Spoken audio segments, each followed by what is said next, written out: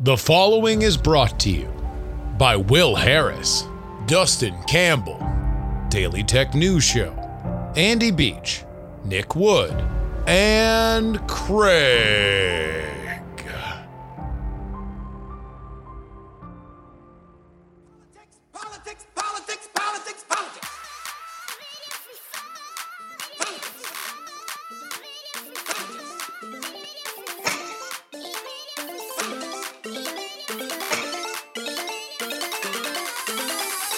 Hello and welcome everybody to the Politics program for Wednesday, November 17th, 2021. Your old pal Justin Robert Young joining you yet again. We have a good show.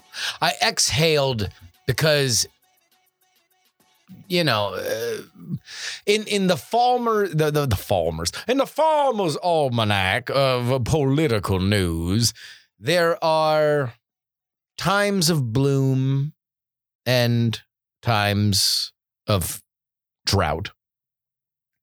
And we are coming out of that. We are finally, God, every episode being, what's the latest on infrastructure? Like, we're done. We're done with that. We actually have races to cover. We're going to cover a possible nascent race that's happening, a shadow pre-primary for the Democratic nomination, despite the fact that there is a Democratic president and he says he's running again, in which you normally don't have a primary. So there's that. And also there's weird stuff. So we'll go through it. We do have an official announcement. Beto O'Rourke is running for governor of Texas. He's a weaker candidate with a stronger opponent, but we're going to go deep into his announcement because I think you can read a lot into an announcement. It tells you what the campaign thinks their strengths are, the messages the campaign is starting out with. I remember when Youngkin first announced or had his first big blitz, he was running very moderate. It was, at that point he was like economic development and stuff like that. So it was a far cry from the warrior for education that he eventually wound up as. But you could tell where they started. And there's some very interesting stuff in how Beto starts his campaign, and it tells you a little bit about what we're going to see going forward. Also, we're going to talk to our friend Jeff Maurer. He writes a great Substack, very informative, very funny, former writer for Last Week Tonight, and we talk about annoying educated liberals. And this is from the perspective of Jeff, who is an educated liberal, and I'm going to speak for him that when you are in the world of comedy, you are oftentimes found annoying by people that aren't looking to crack a joke every 5 seconds. And, your boy, never lived in a red county in my life. I indeed got a degree from a private university. So I could also be very much confused for an annoying, educated liberal. We're going to talk about that. Talk about Cracker Barrel. It's a fun combo. You guys are going to love it. But first,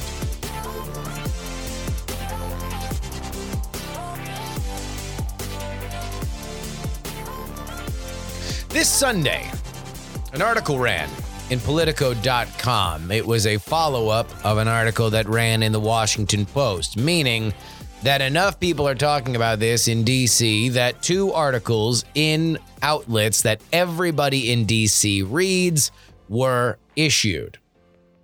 And they both followed the same line. It presupposes that Joe Biden will not be running for president in 2024. After all the proper qualifiers that Joe Biden has said repeatedly that he is going to run in 2024, it goes on to detail a very busy, under-the-radar black market primary for that nomination, consisting of, but not limited to, Pete Buttigieg, Elizabeth Warren, Cory Booker, Amy Klobuchar, and Stacey Abrams. But the main target of both of those articles is Kamala Harris, who gets the majority of the barbs thrown her way, because if Biden isn't going to run, she would be the top crab to pull back in the barrel as vice president. I will quote now from the Politico article. Quote, she's definitely not going to clear the effing field, end quote, says one veteran New Hampshire operative.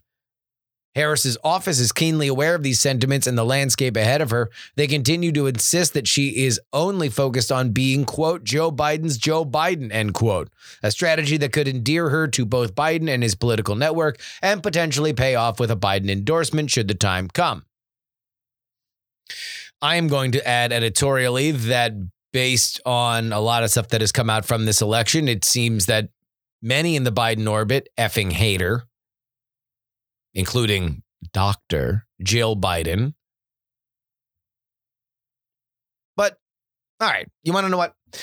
The fact that a story came out in Politico the same day as Biden's worst poll numbers ever, and a heretofore unseen generic ballot poll giving the GOP a 10-point advantage going into the midterms, and the day before Joe Biden signed a historic, if delayed, infrastructure bill is odd. What shouldn't be odd is what you would imagine to be the clear refrain from all Democrats. This is a distraction. Look at what we've accomplished. Everything that's happened before now is the past. Everything that happens from now is the future, because Joe Biden did the Joe Biden thing. Yes, he's a creature of the Senate. Yes, he knows everybody's first, middle, and last name and how to twist their wrist just enough to get them to vote. Because guess what he just did? He just signed the bipartisan infrastructure bill. It's infrastructure week. Nobody has signed a bill like this in decades. That's what Joe Biden does. Indeed, he comes to you now resplendent in white robes. Biden the White is here, joining you now at the turn of the tide. And it probably wouldn't hurt to remind everybody that Joe Biden's running in 2024. Now, the first part of that kind of happened. You know, certainly everybody in the Democratic Party made a big deal about the fact that the bipartisan infrastructure bill is now law. They will look to get credit for that as much as possible. Kyrsten Sinema went on a hell of a little speech. I'll tell you, it's funny for everybody who wanted Kyrsten Sinema to talk up till now. Boy, they didn't like her giving her a little speech at the event yesterday. I'll tell you what. But we didn't really hear a forceful, let's knock down all these rumors that Joe Biden isn't running in 2024. On the other hand, we saw two top Democrats defending Kamala. Quote Howard Dean, the former Democratic National Committee chairman, to Business Insider. What the media has done to her office is appalling. All right, whatever. Dean's out of the main hubbub. But we enter current press secretary, Jen Psaki, on her Twitter account. Quote, for anyone who needs to hear it, @VP is not only a vital partner to @POTUS, but a bold leader who has taken on key, important challenges facing the country, from voting rights to addressing root causes of migration and expanding broadband. I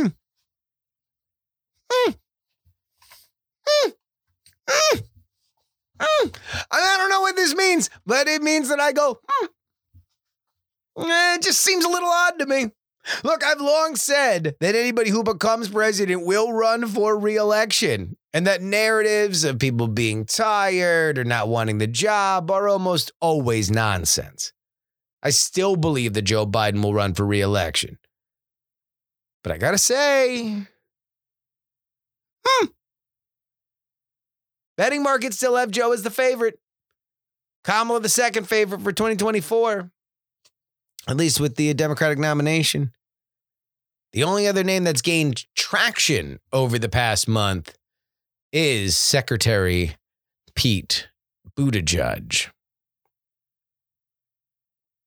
This is the most I have been curious about the conversation around this topic. Because these kinds of rumors don't circulate in those kinds of outlets unless there are credible people talking about them, especially in the Democratic Party. So what are we looking for? Well, look, Cory Booker, Klobuchar, Warren, they're going to do things that better their standing, and they're going to, mark it off as, just all in a day's work. The name in here that's fascinating is Stacey Abrams. If Stacey Abrams believes that now is the time to shoot the moon and take a shot at the presidency, then that means she's not going to announce that she's running for governor. And we are now within a year of all these campaigns kind of getting announced. She has long been thought to be a pencil-it-in favorite in Georgia for governor. You've recently heard some like, well, I don't know, maybe there's some other names. If she doesn't announce, I don't know. If she announces she's not running for governor, then I don't think Joe Biden's running for re-election. That's a weird thing to say.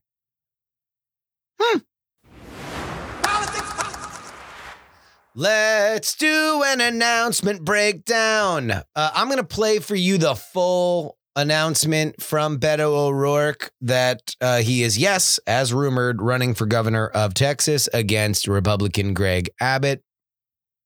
So I'm going to play the whole thing for you. It's not long, but I just want you to have context as we break all this down. Before we start, let me note the simple composition of the video. It's not one unbroken shot, but it is all one composition of him talking in front of a fairly nondescript background. So no rolling fields, no soaring mountains, just kind of a dirt road.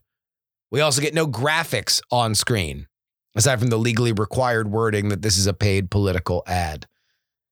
Beto is wearing a blue shirt, and here he is. I'm running for governor, and I want to tell you why. This past February, when the electricity grid failed, and millions of our fellow Texans were without power, which meant that the lights wouldn't turn on, the heat wouldn't run, and pretty soon their pipes froze and the water stopped flowing, they were abandoned by those who were elected to serve and look out for them. It's a symptom of a much larger problem that we have in Texas right now. Those in positions of public trust have stopped listening to, serving, and paying attention to, and trusting the people of Texas. And so they're not focused on the things that we really want them to do, like making sure that we have a functioning electricity grid, or that we're creating the best jobs in America right here in Texas, or that we have world-class schools, or that we make progress on the things that most of us actually agree on, like expanding Medicaid or legalizing marijuana. Instead, they're focusing on the kind of extremist policies around abortion or permitless carry, or even in our schools, that really only divide us and keep us apart and stop us from working together on the truly big things that we want to achieve for one another. It's a really small vision for such a big state, but it doesn't have to be that way. And I know that together we can get back to being big again, because I saw that in February when the electricity grid failed and those in power failed all of us. It was the people of Texas who were willing to put their differences behind them and get to work doing the job at hand, which meant helping our fellow Texans get through that crisis. We did this out of a sense of duty and responsibility to one another. Now imagine if the governor of Texas felt that same way. Well, there's something that you and I can do about that. I want you to be part of this campaign. And whether that begins today with a campaign contribution or signing up for a volunteer shift or just committing yourself to talking with your friends and family about how important this election is, I want you on the team and I want to win this with you and for all the people of Texas. I'm looking forward to seeing you out there on the campaign trail. Thank you. All right, here are my takeaways. Number one, he is alone. And considering he got a lot of crap for how spastic his hand movements were while he was sitting next to his wife when they announced that they were running for president, it is notable that A, he is here only by himself, and B, his hands are barely poking into the lowest fifth of the screen. So it seems like his team has understood A, Beto is more popular than his wife, and B, let's keep the waving, wacky, inflatable hands to a minimum. 2, he is running as a centrist. Capital C centrist. No flaming progressive language here. And surprisingly, he all but lays off the most passionate issue for Democrats in Texas: abortion. He only describes abortion as an issue that's so divisive. As an example of the stuff that the Republicans do, that is because Beto is focused on something else that I'm going to get to in a second. But that surprised me. I was surprised that Beto did not immediately say, I am running because I am going to, if the Supreme Court doesn't overturn this law, this abortion law in Texas, then I'm going to. That seems like slam dunk red meat, but again, we are looking at a brand new Beto. You know, the Beto that ran for Senate, that decided to randomly give out his opinions on like Colin Kaepernick kneeling, I think ultimately kind of did not serve his campaign particularly well. So the fact that he is showing discipline on the abortion issue, I think at least for this moment, is notable.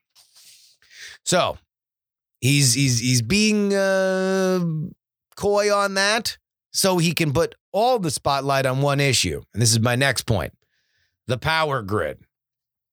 Now, Texas experienced a tremendous freeze in 2021. The power grid failed, leading to widespread blackouts. It cost 111 Texans their lives and an estimated $80 to $110 billion in damage. The reason for it, which is explained in an awesome episode of Jen Briney's Congressional Dish podcast, was largely bureaucratic. Power plants that had the money to weatherize simply didn't fill out the right forms. So, Beto wants these questions that I'm about to say to be the ones you're thinking of. Why did they not do that? Have they done that since? Are we prepared now? The more people are asking questions like this, the better off Beto's candidacy is going to be. And that's before we get into the particularly macabre suggestion that I'm sure is in the back of the minds of everybody in this race, probably everybody in Texas. But Beto would never say he is, expecting, let alone hoping for. And that is, what if it happens again? Farmer's Almanac says that there's going to be another big cold winter for Texas. But then again, the storm last year wouldn't exactly be once in a century if it happened 2 times in a row. So there we go. Like I said before, the more people are talking about the power grid, the closer to election day, the better it is for Beto. And that is not only because it is Abbott's record to defend and you are taking the fight to him and making him discuss things, but also because Beto doesn't want to talk about the next point I'm about to make. Gun control. The only mention about guns in this announcement is the phrase permitless carry, which is lumped in with abortion as the things Texan Republicans are doing in Austin instead of getting winterization sign-offs on their power grid. Here is the problem for Beto. He's the guy who said this a little over 2 years ago. Hell yes, we're going to take your AR-15, your AK-47. We're not going to allow it to be used against our fellow Americans anymore. If I were running the Texas GOP Twitter account, I would post that clip every day at 6 a.m. from today until Election Day. I would make Beto defend it and clarify that point. I would attempt to make Beto own, not simply being somebody who is for common sense gun control reform, but rather for confiscation of guns, mandatory buybacks. That is stuff that he said during a failing campaign for president.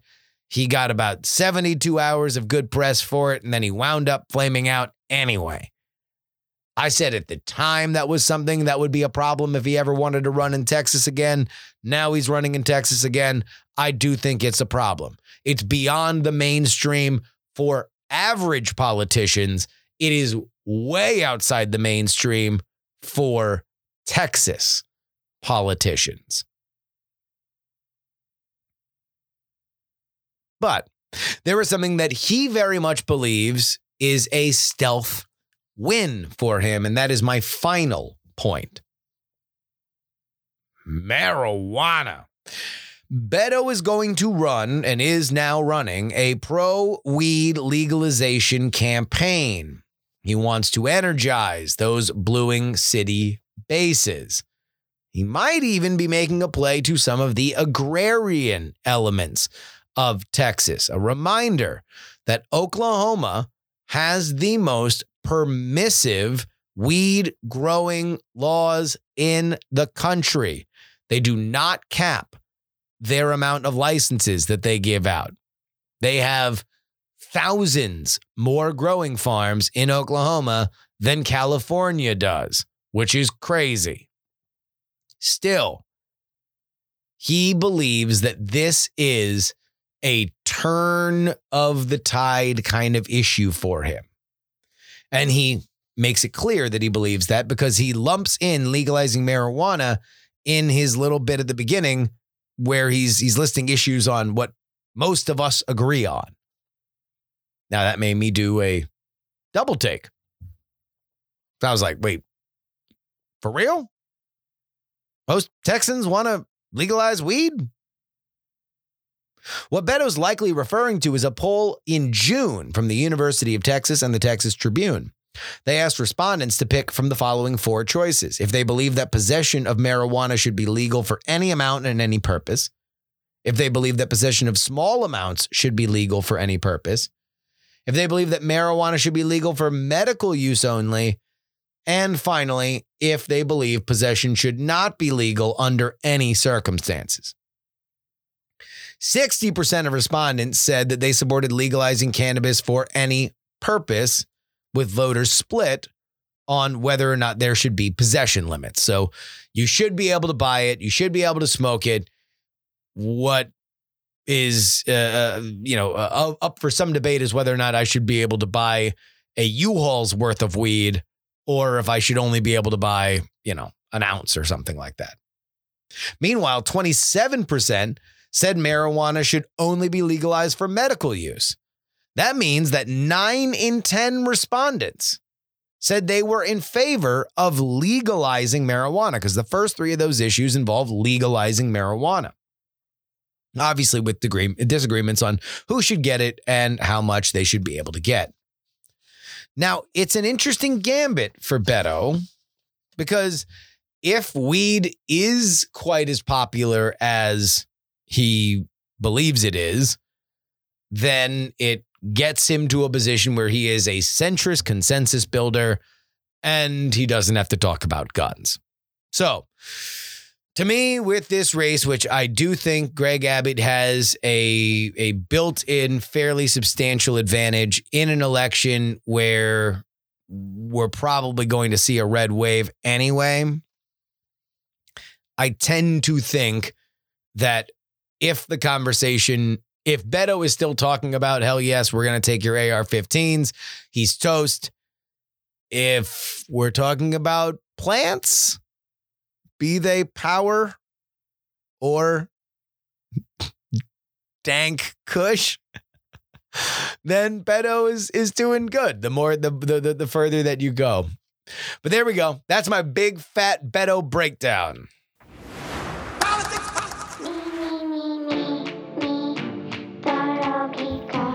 There is only one crowdsourced, national, traveling, political journalist that goes to every race that matters, that listens to the candidates in the same room, or in Glenn Youngkin's case, a field in the middle of Leesburg. There is only one person that, because of the grace that you guys have provided me, because of the monetary providence that you guys have given me,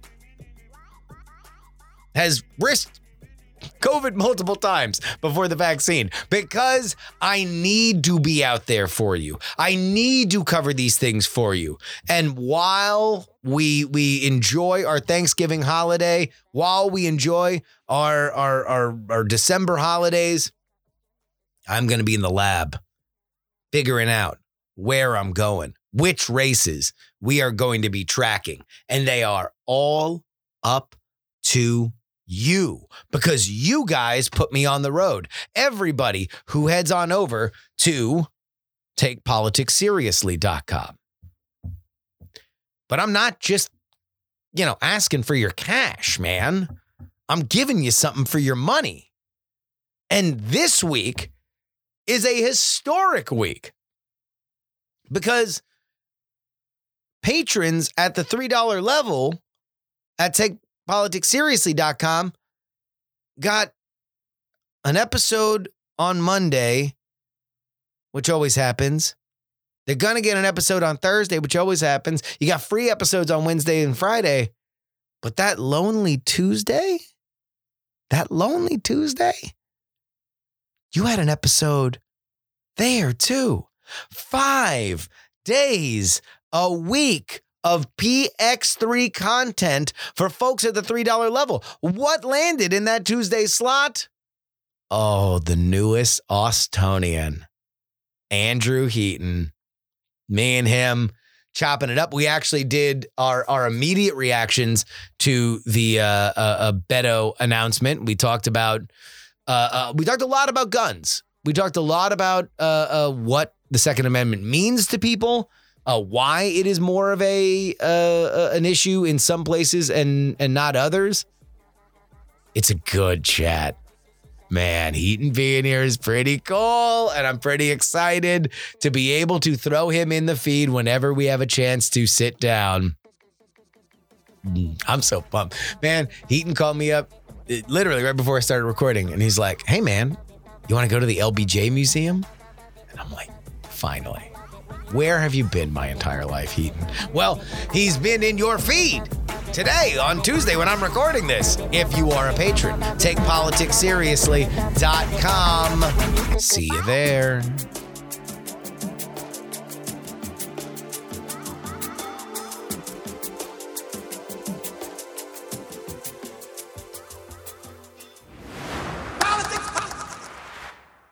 As I mentioned, and the first segment of this show, a poll conducted by ABC News showed something I'd never seen in my entire life. When asked if respondents would vote simply for the Democratic or Republican Party next, respondents said the GOP by double digits, 10 points to be exact. Now, to give you context here, I have very rarely seen the GOP top one of these polls ever. And if they do, it's by like 1.2 points. I have never seen a poll like this from a conservative outlet or an internal poll be that high, ever. And don't just blame Virginia and New Jersey. There's something going on with the reputation of the Democratic Party. And our guest today has a guess as to what it could be. He is the author of the I Might Be Wrong newsletter on Substack. His name is Jeff Maurer. Welcome back to the show, Jeff. Thank you very much for having me. Good to be here.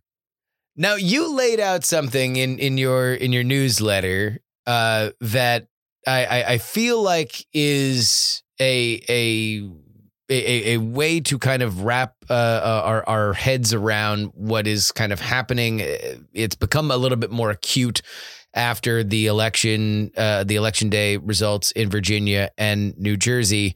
And that is, maybe people don't like Democrats, and maybe Democrats don't like Democrats. Is Democrat unlikability a problem? Yeah, sure. I mean, and I should probably say up front, I'm a Democrat, so this is very much a self-autopsy of why we're not doing as well as we'd like to do right now. And yeah, I think it's we have a very annoying contingent within our party, and that is the contingent that could roughly be called the highly educated liberal twerps. These are the young, very progressive people. And I'm kind of one of them, or at least I definitely was when I was a bit younger. We just kind of rub people the wrong way. And to the extent that we're out there publicly, very often on Twitter, being kind of annoying, that annoyance sort of sticks to the Democratic brand and kind of drags everyone down a bit. I almost feel like this is a phenomenon that we could strata out even more. I was thinking about this the other day, listening to a podcast that I enjoy called Blocked and Reported, but the two hosts on that show are in any other time in my life, made in the factory Northeastern defend the Democratic administration writer and a lefty lesbian from the Pacific Northwest. These are bedrock liberal institutions as much as anything, as much as Sarah Lawrence College is. If the Democratic Party is losing the Pacific Northwest lesbian vote, that is a real warning sign. I mean, and I don't think they've.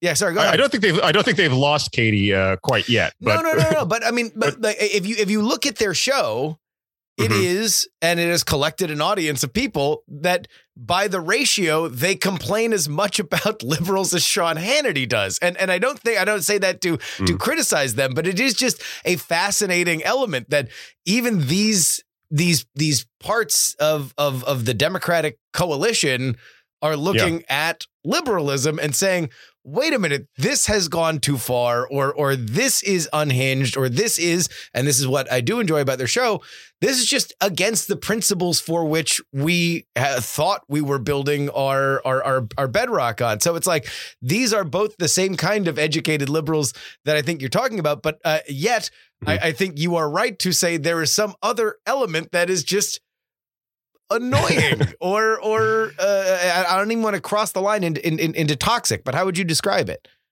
I don't know. I think annoying's a good word. There. I mean, all these words, we're using the best words we have available, but it's hard to describe.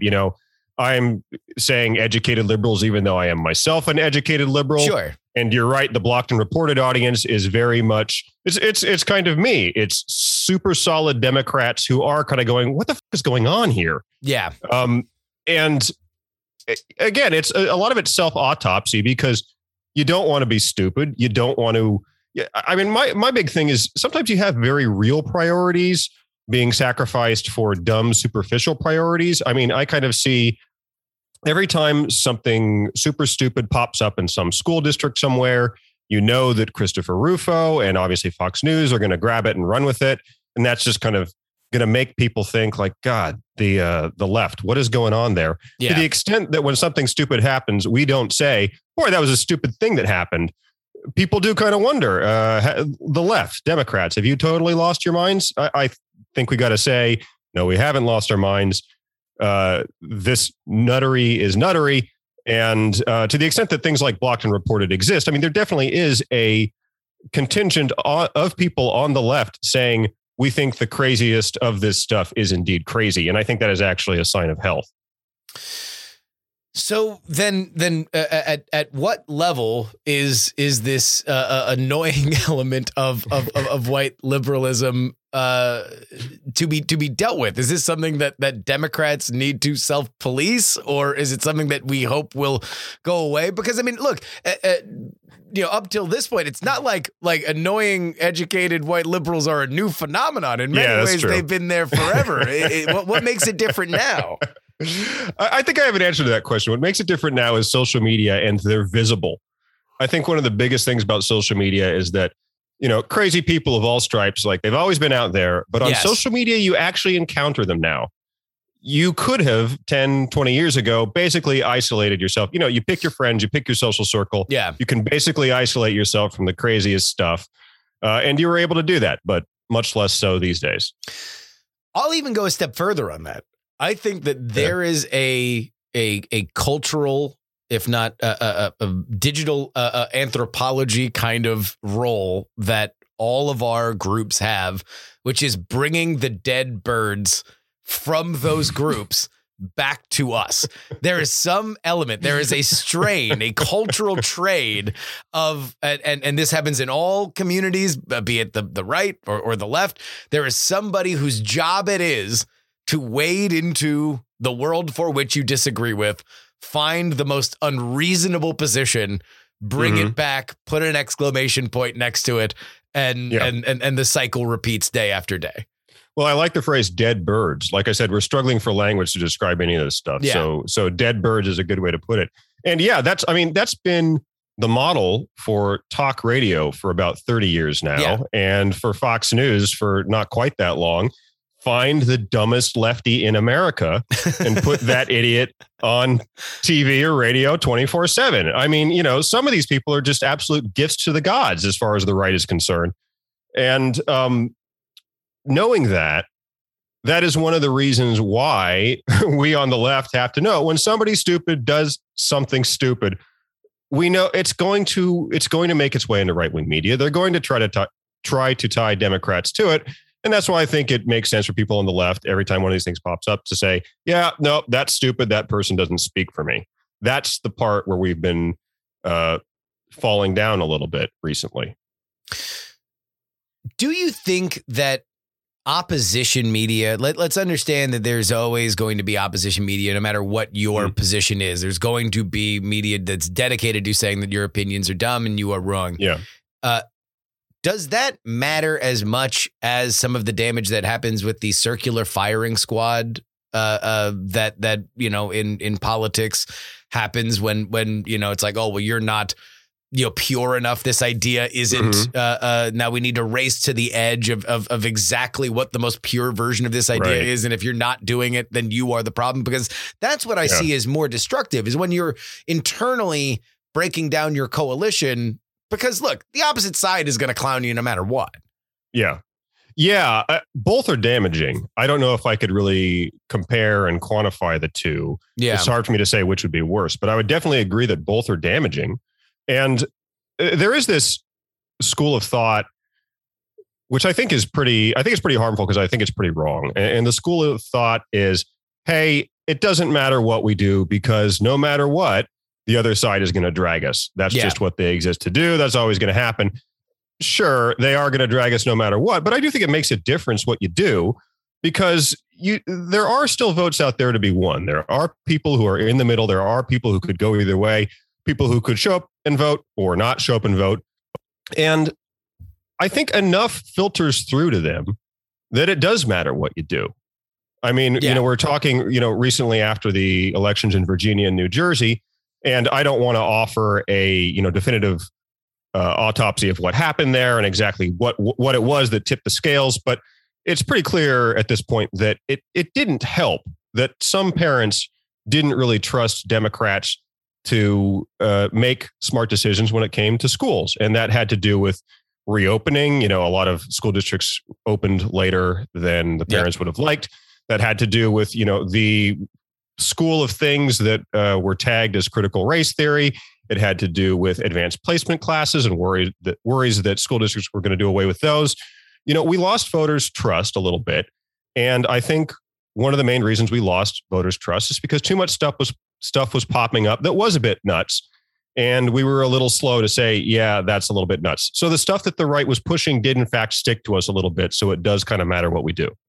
I think this is the line that does become destructive. And that is when your internal discourse makes you less popular to the mainstream that is not paying attention to the ins and outs and doesn't know the name of 15 different very online Twitter personalities that make their entire living agitating you so you stay on the ad platform with the bird logo. Like that's when it's like, okay, well, if you're buying into Terry McAuliffe, for example, in Virginia, when you are saying critical race theory doesn't exist, absolutely not, then it's like, okay, you have now alienated the element of the mainstream for which knows something's annoying about their kids' education. So to just say, shut up, what you're thinking isn't real, that's not helpful.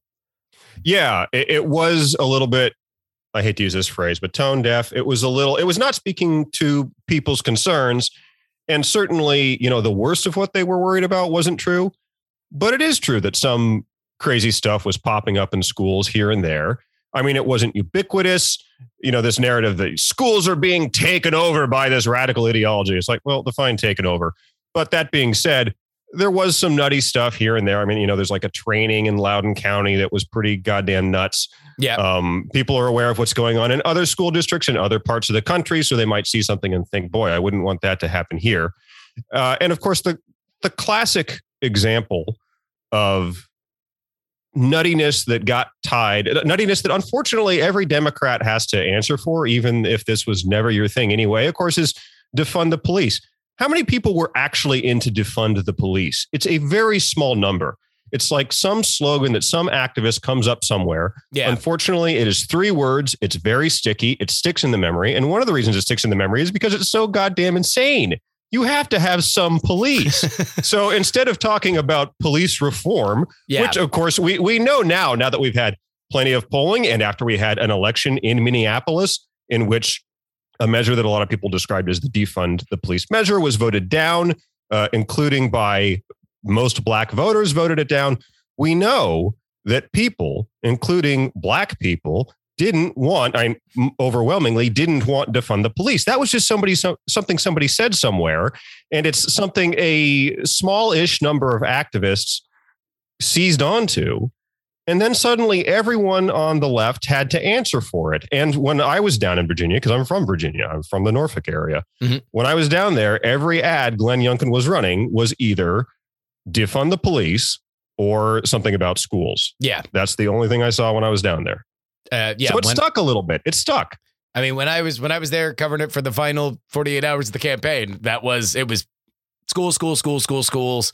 Yeah. And it wasn't critical race theory. It was people are fighting too much. Kids aren't graduating at the same level. It was Terry McAuliffe represents the failure of Democrats and education, capital E, and then we can let you define as a voter what you're pissed about with education. Yeah, exactly. The lowering of standards generally. Yes. And that stuff sticks more if we have been, again, like there was some crazy stuff in the last year where, some of the awful stuff from teachers unions was that when kids were out of school for a year, that didn't actually harm them because they learned in different ways. Yeah. That talking point was that. And again, that's like the level of insanity that we on the left need to go. Yeah, no, that's nuts. When kids are out of school, that's real bad. We got to get them in school. Toot sweet. And every time we miss an opportunity to say that, we do look a little nutty. And then that talking point sticks to us a little more. And it's even worse when you're out on the campaign trail with Randy Weingarten, the head of the teachers union, like Terry McAuliffe was in the final in the final 24 hours. And Glenn Youngkin is getting an applause line for mentioning Randy Weingarten, who is not a national name unless you were really into this kind of stuff. But yet for Youngkin's supporters, it was, like he was playing the opening riff to Stairway to Heaven. They were so excited to hear him slammer. People yelling from the audience, do the Weingarten stuff. Do Weingarten. Yeah, I mean, that's what I always look for when I'm at an event is like, what is the language that they are speaking? If they're speaking with shorthand and their audience is responding to things, then you can see that a narrative has bound that they are following along with a thing. And for McAuliffe. When McAuliffe says multiple times during his final day on the campaign trail, when you vote for the Democrats, good things happen, which is the most calorie-free, substance-free like statement that you could possibly say as a politician in your final closing argument. You knew that there was a narrative lost. Yeah, it almost even doesn't sound like causation, does it? It almost just sounds like, hey, we're kind of in the right place at the right, you know. I look, I was a former speechwriter, so I try not to analyze the fine grains of, you know, what was said in the campaign, because I know it's really tough, and I don't know, but he did lose, so there's that. He lost, yeah, and I think he deserved to lose. Although, you know, as much as I think Virginia is always going to get overanalyzed because it is so close to DC, and you know, media and so much of the power structure is paying attention to it because it's just over the river. It's not like New Jersey didn't have a larger swing against the Democratic Party in their election. They couldn't put it over the top, but that was, I mean, I think Virginia was an 11-point swing, and New Jersey was like a 15-point swing. That was that's a big problem when you're adding into the midterms with a lot of these smaller races. Right. And what I talked about on my Substack, which is, I might be wrong, so there's your plug right there. I did this 3-part series called Democrats, What Are We Doing Here? That did talk a lot about exactly what we're talking about right now, the elections in Virginia, New Jersey, and other things. And my starting point was David Shore's popularism theory, which I'm sure a lot of your listeners, because they're your listeners, will know all about. But the theory in a very small nutshell. Give us the 10 peso version. Well, I'm going to give you the shortest version possible. There we go. Which is that Democrats should talk about popular things. That in itself, well, that in itself, not a really controversial idea, but he does basically say that, you know, what you might call the kitchen table issues, you know, healthcare, childcare, things like that. Those are a lot more popular than the, you know, kind of culture war issues. We don't do well in the culture war. And I recommend everyone to go, you know, read David Shore's interview with Eric Levitz in New York Mag. That's a good place where he lays it all out. So if, you know, obviously don't take my summation as the definitive summation of his views. But anyway, I kind of used his views as a jumping off point. And I don't really disagree with him. I sort of want to say, yes, except that his argument is sort of that Democratic politicians and people who work in Democratic politics, people who work on campaigns, need to be aware of this and choose their messaging accordingly. My point is that I think the thing that matters most is just the Democratic brand, generally speaking. That's the main thing. And I say this because you just brought up, like, boy, you know, we can't blame it all on Terry McAuliffe. Obviously, New Jersey didn't go well. It's something that Democrats had a bad election across the board. Yeah. And so the thing I think that matters most is the Democratic brand. Matt Iglesias makes an argument very similar to this, where he talks about fundamentals. My argument's very much in that area, which, it's less about the candidate and more about the landscape when you walk into the election. And the other thing I would say is that I think that basically all of us form the Democratic brand and the Republican brand, or the, you know, third party brand or whatever, all the time through our actions. Because I think that, you know, people's perception of the left, it might not have to do with what Joe Biden or Kamala Harris say. It might have to do with, you know, they know somebody who goes to college and comes back with, you know, this, you know, radical ideology, or they have some interaction with a coworker that really rubs them the wrong way. This is kind of bad news for campaigns and campaign consultants, but I think that basically all of us are doing this all the time. People in the media are doing it. And I don't just mean like newscasters, I mean like celebrities. All of this is happening all the time, and all of us kind of get a general sense of, are we kind of on the right or are we kind of on the left? And that's the thing that matters most when people actually go to cast ballots. So let me ask you this question then, because this has become a big thing, and we talked about it at the top of this episode. Right now, Biden's poll numbers are bad. The generic Democratic ballot right now, bad on a historic level. The argument that you get from many of the power players in Washington, at least over the past 72 hours, is the reason this is bad is not because they have not passed a popular bill, which the bipartisan infrastructure bill is. Not that they are not working on popular Democratic things like they say with the Build Back Better bill, although I think their own definition of exactly what that is somewhat of a problem considering they've argued about it for the last few months. But it's the media. It is the way, the lens for which they are being portrayed. I have some skepticism to that argument, but as somebody who, with last week tonight shaped issues big and small, do you think that there is an argument for that?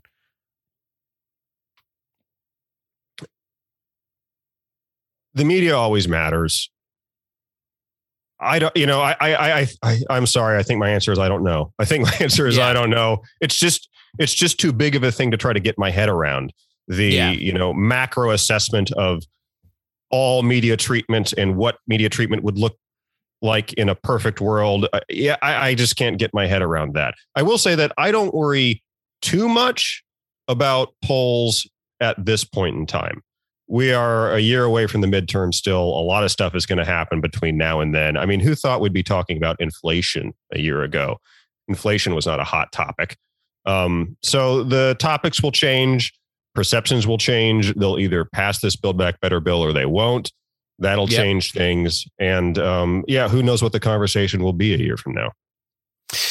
Yeah. I mean, I guess my only thing about that media argument specifically is that there was not a whole lot of conversation about whether or not the media was accurately discussing whether or not Democrats wanted, there to be the idea out there that, President Trump was compromised by Russia or that he had solicited the Ukrainian president for dirt on Joe Biden. The Democrats have the ability to get their message out there. You just need to be united and talk about it all the time. When you turned on the television during those moments, you saw a lot of people with D's next to their name that were saying the exact same thing over and over and over and over and over again. When you've turned on the television over the last 4 months, you've seen a lot of people with D's next to their name that are talking about various different things about whether or not the BBB bill is ever going to be what it should be. And it should be $6 trillion and it's worthless if it's less than that. And it should be 3.5 and we need Medicare. We can do without Medicare. So it's like, if you don't go out there and say what you want to say, then who can you blame for your message not being crystal clear? Again, they're either going to pass this bill or they're not. It's clear that this is going to determine a lot. And you know how negotiations go. It's like that scene in Monty Python where he's negotiating for the gourd and, so 14, not a penny less or strike me dead. 12 sold, So you have to hold out and hold out and hold out and say, this is a travesty. This is a scandal. I can't believe this. You won't possibly win my vote. I can't possibly get on board with this unless you meet my demands until you cave. And then once you cave, if the bill passes, then everyone who voted for it, which was by definition a majority, has to go out there and say, this was fantastic. It's such a good thing that we did this thing. So obviously, if and when the thing passes, the messaging around it will change. Yeah. But, if in the meantime, all airtime is, added up to something, then I do think that there is a cumulative effect. I want to bring up one thing, a fun topic that you covered in your newsletter that I found very interesting for a few different reasons. And that was your meditation on a fairly harmless video from Business Insider where a bunch of their staff went out and tried Cracker Barrel for the first time. And what you use it as a jumping off point to talk about food jokes, food populism, food elitism. And if, like you said, everything is a composite, every little thing goes into the average, then this is relevant to that. So please describe the video and your point of view on it. Well, I'm glad you first described it as a jumping off point because I do a lot of these jumping off points because, it's comedy news. So I often need something funny and stupid to start with. And if that's not funny and stupid, then I don't know what is. So what the video is, it is from Food Insider, which I guess is part of Business Insider. They sent a bunch of their staffers to try Cracker Barrel. Not just staffers, millennial staffers, as defined by Food Insider. Although I got to say, most of them were like more like Gen Z. They're like in their mid 20s. They looked a little zoomery. Yeah. I'm technically a millennial and I'm 41. So me too. And my head full of gray hair. So I think we are. Yeah. This perception of millennials as young. I mean, I find it slightly flattering, but I also find it inaccurate. Anyway, these are like people in their 20s. Excuse me. People in their 20s, and they go to try Cracker Barrel. And I should add, they're not just people in their 20s. They're all, hip, young urbanite people in their 20s. They're all dressed, kind of cool, kind of hip. Yeah. And they go to a Cracker Barrel in New Jersey because there are none in Manhattan. And I think the way I put it in my newsletter is that it's like they're on an expedition to observe the habits of lowland gorillas. It's like such an exotic trek. Ooh, we're going to a Cracker Barrel in New Jersey. And the cumulative effect of all this is it's just 20 somethings from Manhattan kind of going, this gross food. Can you believe anybody eats this? They're not all that way, but like a lot of them are. And it did get me thinking about all the food jokes that I wrote at Last Week Tonight and that the other writers wrote at Last Week Tonight, and how the cumulative effect of all those, if they do have this kind of air of like, oh God, how could you eat that? It's just kind of shitting on people. It's kind of like making fun of normies and going like, oh, how could you eat that? I mean, I've been to Cracker Barrel a million times in my life. It's a chain restaurant. It's perfectly fine to turn your nose up at that. You don't have to like it, but to like sneer at it does seem elitist. And yeah, it does seem like the type of thing that's like, oh yeah, this is why people kind of hate the left. They think we're elitist snobs. Well, what was puzzling to me was that nobody in that group has been on a road trip on the most well-traveled highway in America, 95. It's incredible. Where all of the Cracker Barrels are. Yes, they're every 20 feet on I-95. And it's actually Cracker Barrel. I was thinking about it's like the only restaurant that their not entire, but like mostly their customer base is people on road trips, right? Yeah. Because I feel like I don't really see them in towns. I feel like I see them in between towns. And of the times that I've been to Cracker Barrel in my life, 90% of the time we were on a road trip at the time. I've never gone on a destination trip to a Cracker Barrel. Like I've never been like, man, I got Cracker Barrel on the brain. I got to go. But I've certainly stopped there plenty of times through my youth and my adulthood because I was hungry on a road trip. It is incredible that you could miss it. And just the fact that they had an office full of people who work at a food publication and have never been to a restaurant that has 663 locations in 45 states. None of you have been there. Maybe we are a little cloistered. That also, that almost, I feel like is a jumping off point for a trend piece on like, do Zoomers go on road trips? Like, do younger millennials go on road? Is that just an old person thing that we should all get in the car and go somewhere? Maybe it is.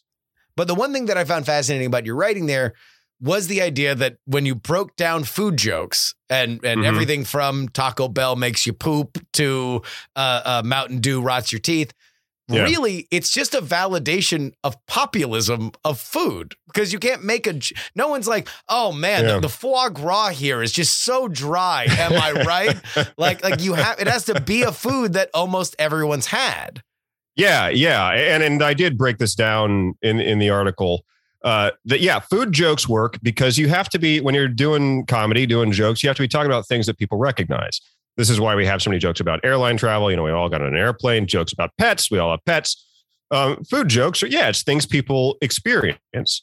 So when you do jokes about, like Mountain Dew Code Red, it's kind of gross. Even if I think people who drink it would agree, like it's an odd flavor. It's a weird, odd flavor. And other foods are notable for some other reason. I talked about the Olive Garden. The Olive Garden wouldn't have gotten made fun of if they hadn't made all those ads where they were trying to brand themselves as when you're here, you're family. Like this is the Olive Garden Cucina. Yeah. If they hadn't tried to brand themselves as authentic Italian cuisine. Yes, and they had all those ads with like my grandmother from Italy, and she's like 105, and she's like, that food we had back in Italy was this is what's good, the Olive Garden. Yeah. At that point, it's like, okay, well, now I'm doing jokes about Olive Garden because you got out over your skis. You are a perfectly fine chain restaurant, but you're not authentic Italian cuisine. So like those jokes read. That's what you say in comedy. That joke reads. Jokes about food can read, and they can do well, especially if you're making it about shitty food that you eat. Like Jim Gaffigan's classic Hot Pockets bit is a great example. Yeah. In that joke, he's the one eating the Hot Pocket. So he's not like, I can't believe other people eat these things. He's saying, I eat these things. So then he has carte blanche to make fun of them. But some of the food jokes that you see on late night shows, and again, I have to confess that I think I wrote some of these. Some of the food jokes are not, hey, look at this shitty food that we all eat. It's kind of, look at this shitty food that some people eat. Can you believe those people eat that crap? And at that point, it becomes elitist and bad. Yeah, and I think when you go back to that Food Insider video, now we're in this weird realm of like, it's not just a monologue joke. It's not just like, all right, here's some machine gun comedy that someone's going to land, some isn't. It's this weird realm of like, is it a documentary? Should we be taking this seriously? And Business Insider has such a reputation for kind of being this like millennial focused, kind of warped mirror world. Meet this 14-year-old who just became a multi-billionaire only by squinting at the camera on TikTok. Like that's their kind of brand that you don't know whether or not you should be laughing at the people. Like is the point that they're out of touch and they are making content for that? There was part of me that thought that was maybe the joke they were going for. Yeah. Part of me thought that the joke was supposed to be on the millennials. And if it was, then that completely changes what the video was supposed to be. I will say, I don't think it came off that way. No. Unfortunately, I think the joke in the end was on Cracker Barrel. But either way, it's, nobody on the video came out and said, I voted for Bernie. I voted for Elizabeth Warren. They weren't explicitly talking about their political preferences. They didn't need to. Yes. Take one glance at it. And, they say they're in New York. They're 25-year-olds in New York. You do the math there. And, and it's sort of a similar thing with late night shows because, like you said, if it was just kind of, comedy, we're joke, we're doing one after another, and it's just all fun. We're riffing. There wouldn't be any political valence to it. But the fact that these days, every late night host's political opinions, that kind of changes it. It's not Johnny Carson anymore, where nobody knew where Johnny stood. Everyone knows Stephen Colbert is a liberal. So anything he says will be interpreted by some as coming from the liberal perspective. Well, food for thought from Cracker Barrel, where apparently no 25-year-old New Yorker has eaten with a Jeff their loss. Maurer. It is perfectly fine. I think it's good. You play the little golf tee game that they give you at the table. You buy the little the peppermint sticks for 10 cents in the lobby. Yeah, my dad loved it. I thought it was fine. My dad loved it. You pretend that you're going to sit in the rocking chairs for more than 3 seconds while somebody's going to the bathroom. Like, that's, I don't know. I mean, ultimately you're only there so you can get the hell out because you're on the road. You're on the road. You got places to be. Right. Yeah. Oh, well. Jeff, where can people find your Substack? It is imightbewrong.substack.com. And there's a podcast version now. You can find it on. Nice. Yeah, on iTunes, on Spotify, all the places you find podcasts. It's also called I Might Be Wrong. Perfect. Well, everybody go and check that out. I can give it my seal of approval. I very much enjoy reading it. So go ahead and check that out ASAP. Thank you so much for coming on the show, Jeff. Yeah, thanks for having me.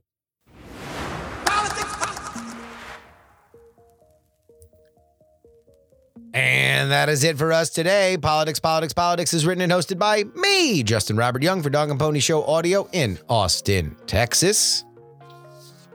If you would like to say thanks to Jeff Maurer, you can go ahead and hit him up right now. Just go to px3guest gmail.com. Let him know that you enjoyed him on the show. If you'd like to email the program, it is theyoungamerican@gmail.com. Our Twitter is PX3Tweets. You can watch me live on Twitch at px3live.com.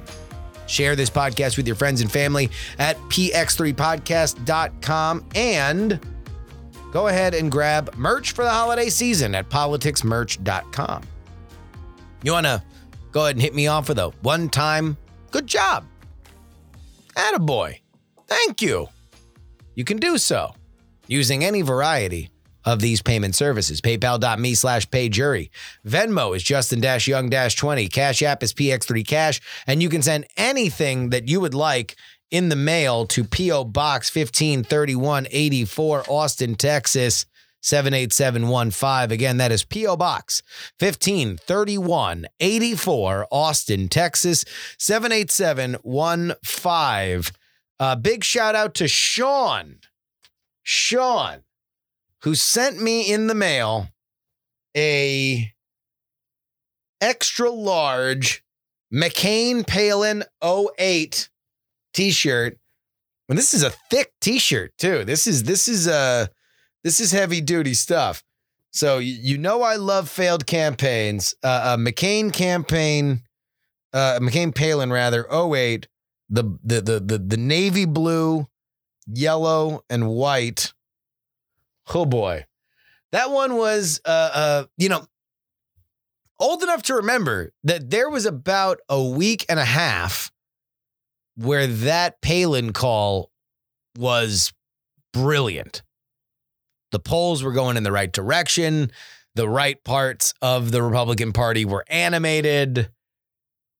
And then the bell rang and she had to go on television and she was uncontrollable and her family was a mess and her children are getting pregnant. And it was just oh boy.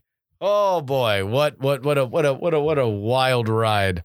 But thank you to Sean for sending me that. Again, P.O. Box 153184, Austin, Texas, 78715. Of course, you can always get our bonus content at takepoliticsseriously.com. $3 tier gets you this week 3 bonus podcasts per week covering all the news that we missed on our free podcast schedule, and the $10 tier gets your name read at the end of the podcast like these fine folks in the Titanic. $10 tier. Idris Arslanian, DJ Katie Mack, Niemeister, Dr. G, Lord Scale, De Quince Anile, Admiral Flapjack, Utah Jimmy Montana, Edmund Pluribus Unum, Pete Spicery, 70s TV salesman, or spy. D. Reilly, and vote Gloria Young for King of the New World Order. Zombie Doc Edison, no mention on the podcast, please. .com Junkie, DP4 Bongo, Jewish Lives Matter, 100 Mile Runner, Staff Sergeant Poopers. Double K Ranch, Pop Gold, Ye Old Pinball Shop, John, Snuffies off Route 44, Super Zoomy, Neil, Charles, Darren, Olin and Angela, DL, Steven, Chad, Miranda Janelle, Chief, Robert, Casey, Paul, Richard, D-Laser, Just Another Pilot, Middle-Aged, Mike the Gen, Will, J-Pick, and Andrew. You want your name read? Well, head on over to takepoliticsseriously.com and sign up at the $10 level.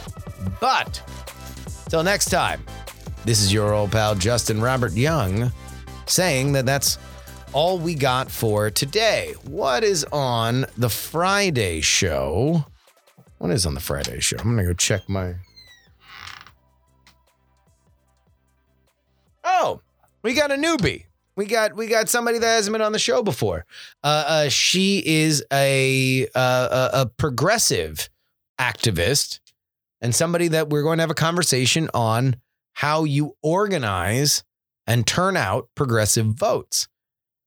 Now, this is a fairly challenging time to do it. So if you're going to figure out what works, now is the time to ask.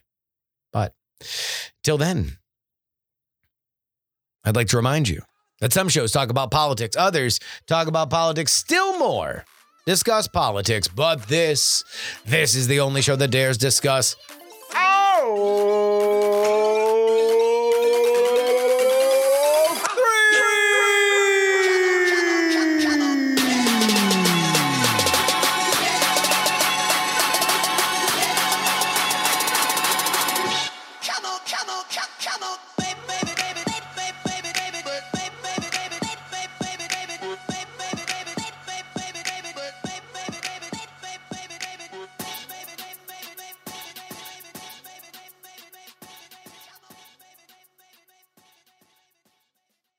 Diamond Club hopes you have enjoyed this program. Dog and Pony Show audio.